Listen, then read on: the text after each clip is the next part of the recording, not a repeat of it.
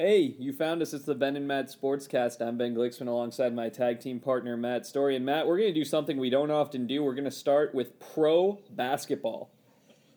It's that time of year, yeah. It's trade deadline time.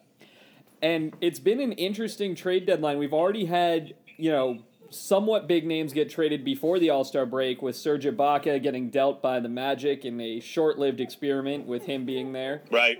But now, the big news, the thing that dwarfs everything else, is Boogie Cousins being dealt by the Kings the same weekend, just a day after he said he wanted to have his jersey hanging in the rafters in Sacramento, and that he planned to sign his max extension with Sacramento at the start of summer. Yeah. He gets dealt to the Pelicans to team up with Davis in exchange for a not quite who's who of guards and picks. Right. Yeah, I mean, apparently the Kings ownership apparently thinks that Buddy Hield is the next big thing, and he had a great senior season in college, obviously, but has not really proven himself all that much in his rookie year. Now it's just his rookie year, but you look for those 4-year guys to come in and be able to give you something right away, and he hasn't really been that good. And and then a first-round pick this year in a deep draft. But if things go right for the Pelicans, they can at least maybe steal the 8 seed, and that first-round pick is probably 16, something like that. Not really a great prize if that's what they end up with. Well, let's start with talking about Hield first. Hield's obviously the gem of this, and something else to keep in mind is the Kings needed to not get better this season because they had a weird trade protection where they need to, have a top 10 pick, but not, I believe, a top 3 pick. So it's very strange. Yeah. All these machinations that teams do to try to hold on to their pick is sometimes hard to keep track of. But they make this trade. They deal Boogie. Buddy Hield obviously took a little while to develop at Oklahoma. That's why you're there 4 years and still wind up a first-round pick. Sure. But the question I have is, will he be given enough time in Sacramento? Because no matter what, he will be the guy who was traded for Cousins, and he'll, in my estimation, never reach the dominant force that Cousins can be when he's not suspended. I agree. Exactly. And that's the caveat of this whole deal is the baggage that Cousins has. But there's that, and then there's also this crazy notion that, Rana Dive, the owner, apparently thinks that Buddy Hield has Steph Curry-like potential, which is just insane. I mean, I guess I shouldn't say it's insane, because 5 years ago, I don't think any of us expected Steph Curry to be a 2-time MVP, and you kind of thought his ceiling was good, solid player, outside shooter, was never going to be this good. But that to me reminds me of when a 6th-round quarterback gets taken, I'm like, well, this guy could be Tom Brady. He could. More often, he's not going to. Steph Curry is a crazy story because of the fact it's so rare. Yeah, I mean, what's interesting to me about Buddy Hield is that his numbers are actually decent offensively. He's a minus defender, but he's become a better than average three-pointer as a rookie, three-point shooter as a rookie. His offensive game is coming around. I think the issue becomes, one, will he ever step above a rotational guy or a bottom of the league starter into a star, which obviously, I saw the same reports you did about Kings ownership. Yeah.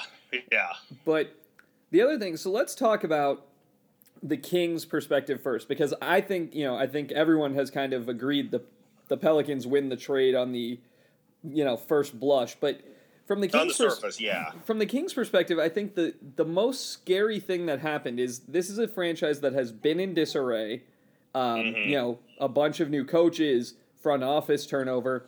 And right after the trade and they're getting blasted, Vlade Divac comes out and says, I had a better offer 2 days ago, but I had to take this because it's getting worse.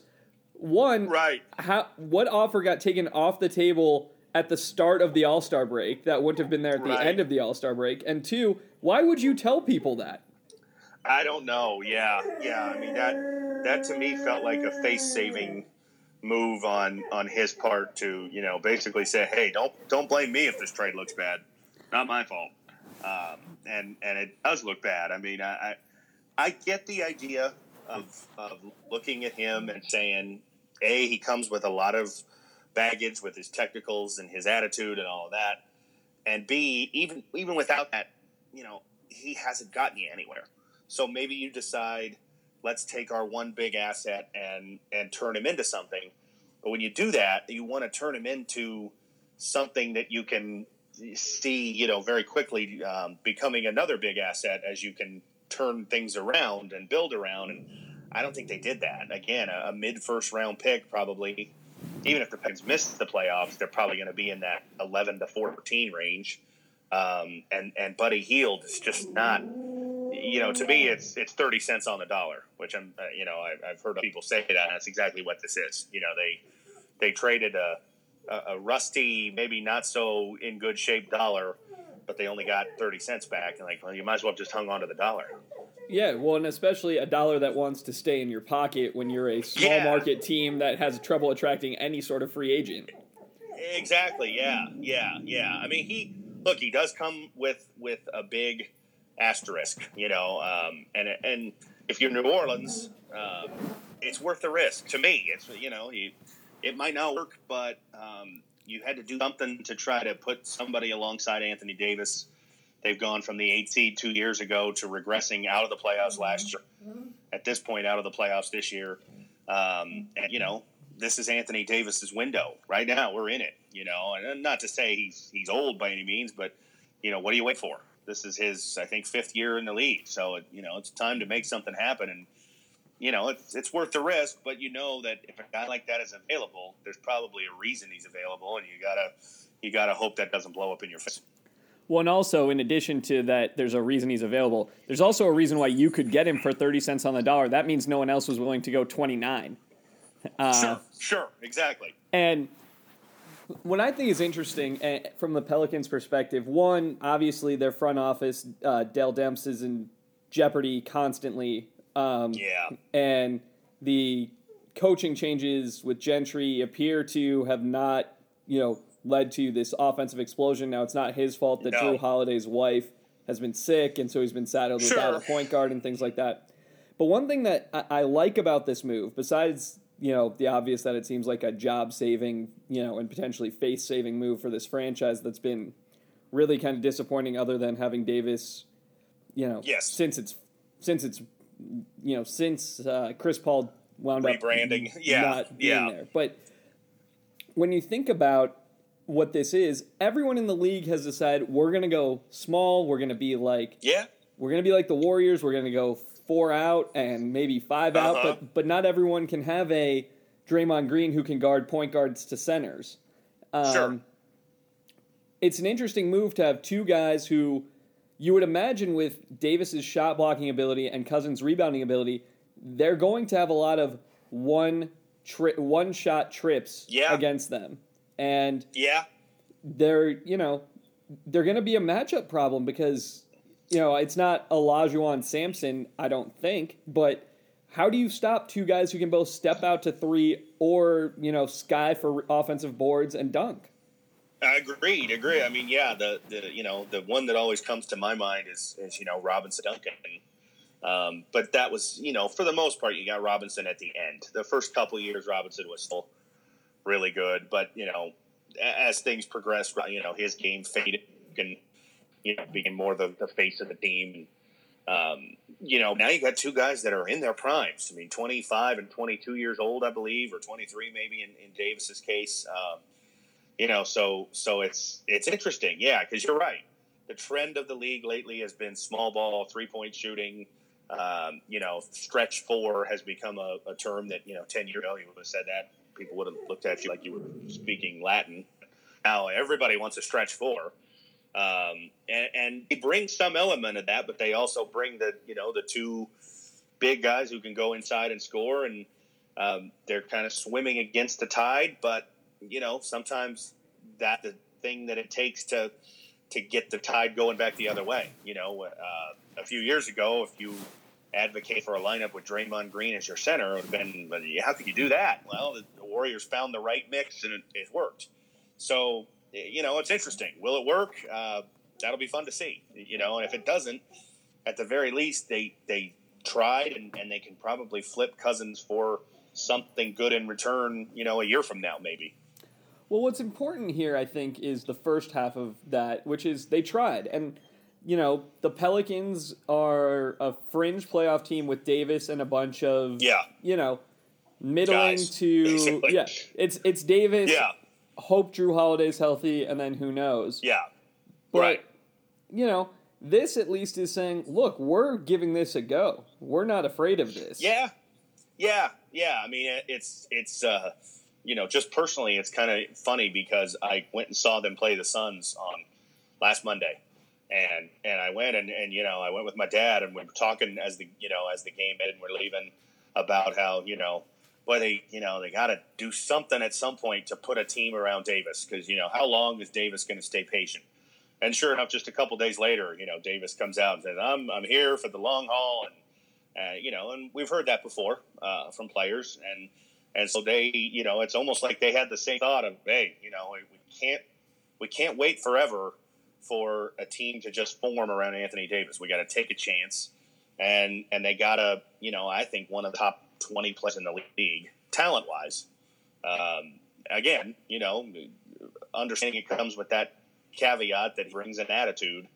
But, boy, if you can get the most out of him, and that's a big if, but if you can, then that's a heck of a combination to build around for a long time and makes you attractive to free agents. If you're a free agent guard, a Chris Paul, who's played there before, and you're a free agent this offseason, maybe that's interesting to you. Go back to New Orleans. You got two great young kids that you can distribute the ball to. I don't know, but, the possibilities there at least.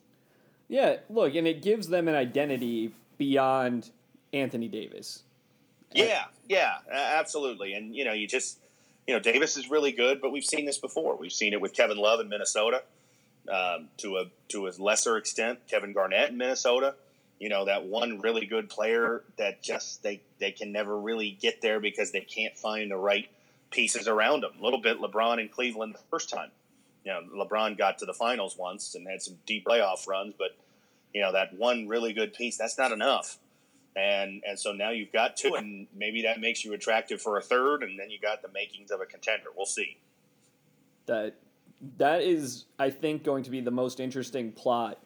Also, I wouldn't count out the Jazz on that ace seed. I know that this move is very exciting, and all of the hype is going to be on the Pelicans. But that Jazz team's having a good season, and I think that they're not going to just roll over. No. I mean, they're much higher than the 8 seed now. I think, aren't they?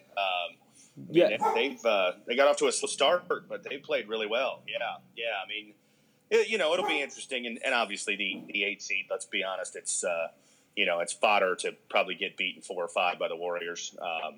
But for a lot of the young teams that are competing for it, I think it'd be good just to get some playoff experience. And obviously for Cousins, he's never been there, so if you can get there and play some playoff games, and then next year it's not a new thing to you. I take you back. I didn't mean the Jazz. I meant the Nuggets. The Nuggets. Okay. Yeah. Yes. And you're right about that. I mean, they are playing well, and they got a young core with the this Jokic kid and Jamal Murray. Some interesting pieces there that you can see forming into something. There's and Minnesota. I'm not writing off Minnesota just yet. They've been kind of disappointing this year, but they're right there in the mix too. So it's a race to probably get beat real quickly by Golden State, but it'll be fun to watch as the last 2 months unfold. Well, and for the younger teams, for the Pelicans, it's sort of a different setup than the Nuggets or the Wolves. For the Pelicans, They need it because these guys are not super young but don't have playoff experience. With these other teams, getting the playoff experience when you've got young, talented guys who are just, getting the flavor of it. Sure. Kind of like what Oklahoma City thought they were doing with Harden and it started that way for them. I believe the first year they were an 8 seed and they got beat, and then the next year they made the conference finals. So yeah, I mean, sometimes you just need to take that first step. Mm-hmm. So other interesting basketball news, ASU has 3 games left. They're all at home. Unfortunately, it's against the 2 LA schools in Arizona. So right, pretty good teams, yeah. Odds are not great. Matt, no. Do we take one of 3? I'm going to say yes. I don't want to say which one because I don't know which one. But all 3 at home. We were very close to beating Oregon, who I think is right there on par with UCLA and Arizona. They beat UCLA once and they beat Arizona once, and we were right there with them on the road. So sure, I'm going to say we get one, maybe not over one of them, but I think we'll take one of the 3. Well, if we win out, we will finish above 500 for the regular season. I don't think that will happen. I don't think so either. Be nice, but I don't expect that. I would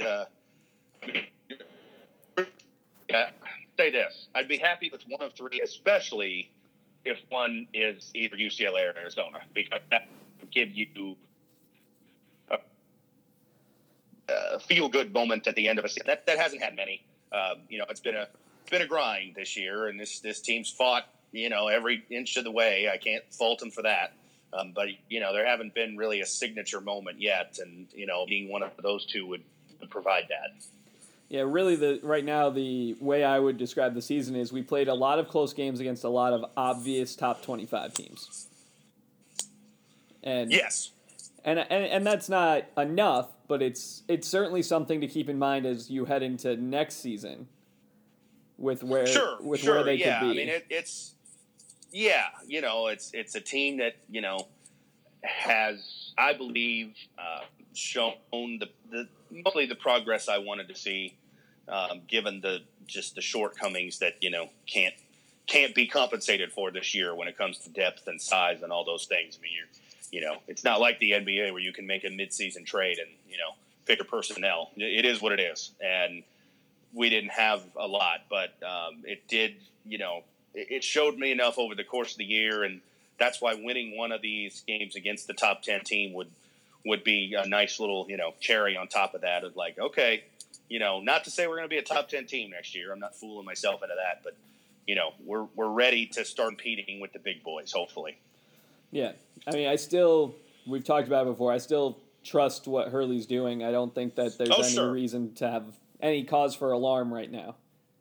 No, agree. Yeah, I mean, it's a matter of getting the players, and this recruiting class, you have to kind of label it an incomplete right now because 2 of your 4 guys that you brought in didn't see the court this year for different reasons. They'll be there next year, and then you hopefully get a progression from Jethro as well. So that's the first class, and then you got another class coming in with a couple of good highly rated guys, and that's when you can start to evaluate how good a coach he is when you got players, because you could be Red Auerbach or Phil Jackson. If you don't have players, you're not going to win. And right now we just don't have enough good players. Yeah, I will say I've been impressed with the guys who Bobby Hurley's been able to find late.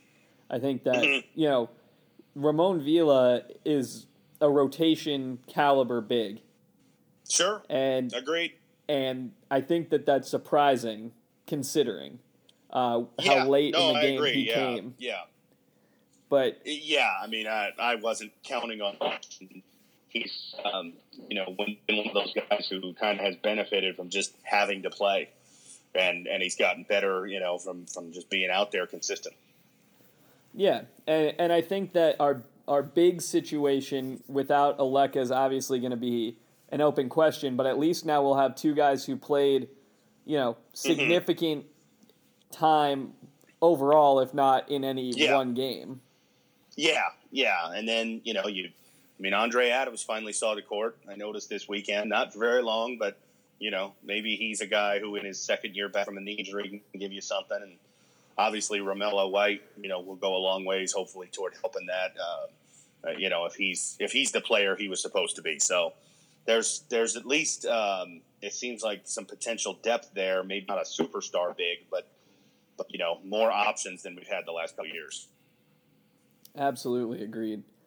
And then we would be remiss if we did not touch on college football and the breaking news today that Ole Miss has self-imposed a one-year bowl ban effective for the 2017 season. They had already received a notice letter from the NCAA before today, alerting them to 13 infractions. Mm-hmm. Today, they were notified of an amended infraction list that expanded one of the 13 and then added 8 more infractions. And still none of them relate to Laramie Tunsil's statement during the draft that he had received money from a coach. There's a lot of problems happening in Oxford right now. I think we're going to be surface. Yeah, it's going to be an interesting situation to monitor. Very, very. Yeah. I mean, it. Some of the things that are coming out does not. It looks like this 1-year bowl ban is maybe a weak attempt by them to try to stem the tide of punishment, but I don't know if it's going to work out because there's a mountain of things coming their way. And, I don't know. We talked about it years ago in relation to this class and, the vaunted 2013 class they had. And, how would there be question marks that came out of that? And sure enough, there are. And, they may really have to pay the punishment for that when it comes down to it. Well, and what's interesting is this is a real world example of, one of the questions you and I have talked about. Would you want your program to have something like this with recruiting violations and issues like that? Because think about what they had. They won the Egg Bowl. They were in the running for the playoff. They made 2 major bowls. Yeah. I mean, they were in, I believe, the Cotton Bowl one year and then the Sugar Bowl the next. They put 3 guys in the first round of the draft, unheard of for Ole Miss. I mean, this was. Prior to Hugh Freeze, he had won 10 games in a season once since 1971, and that was Eli Manning's senior year. So they don't do this, they don't have these kind of years. And, I don't know. Was it worth it? You'd have to ask an Ole Miss fan, I guess, because it might be on the downslide of it now. But, yeah, the success was pretty good for a short amount of time. The highs were very high. Yeah. I mean, they didn't win a national championship or an SEC title. I suppose, if you're a Mississippi State fan, you're saying, what do you really get for it? Well, what they got was a relevant spot in the national landscape for about 3 years, which, we haven't really seen that much from Ole Miss. I mean, even Eli Manning, when he was there, didn't really have a great team. His last year they got to the Cotton Bowl and I think won 10 games, but that's it. You got to go back to the Archie Manning days to find when Ole Miss was like a national power. So it's been a long time, and this made them that for at least a short period of time.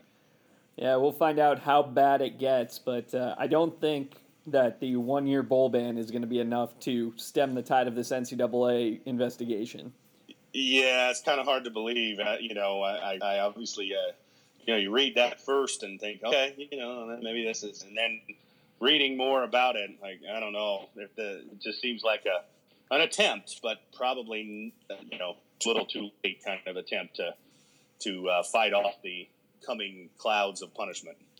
Yeah, if nothing else, I guess you hope that this just gets factored in and maybe, you're only punished 75% of where you could be. Could be. And that's, probably the thought process behind it is, a lot of schools have done this lately. You try to, self-impose penalties to at least water down how hard it hits you. And we'll see. But, yeah, it's not looking good based on the things that are coming out today. Well, also, when you've got when you've got an elite true sophomore quarterback, it does help to put the bowl ban in when you've got one more year with him after. Right.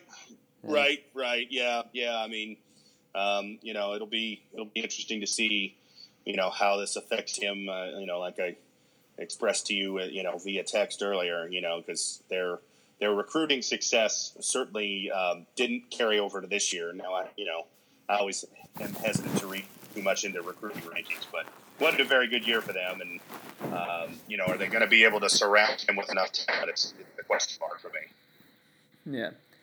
Well, we've got a lot of time before we get there. ASU starts spring football in a couple weeks, and that'll give us more to talk about, as well as NBA heating up in the post All-Star break, post trade deadline world, and of course March Madness and who's going to take it all and what that bracket's going to look like. So Matt and I will be here with you, all three of you who listen. Until next time, he's Matt. I'm Ben. It's the Ben and Matt Sportscast.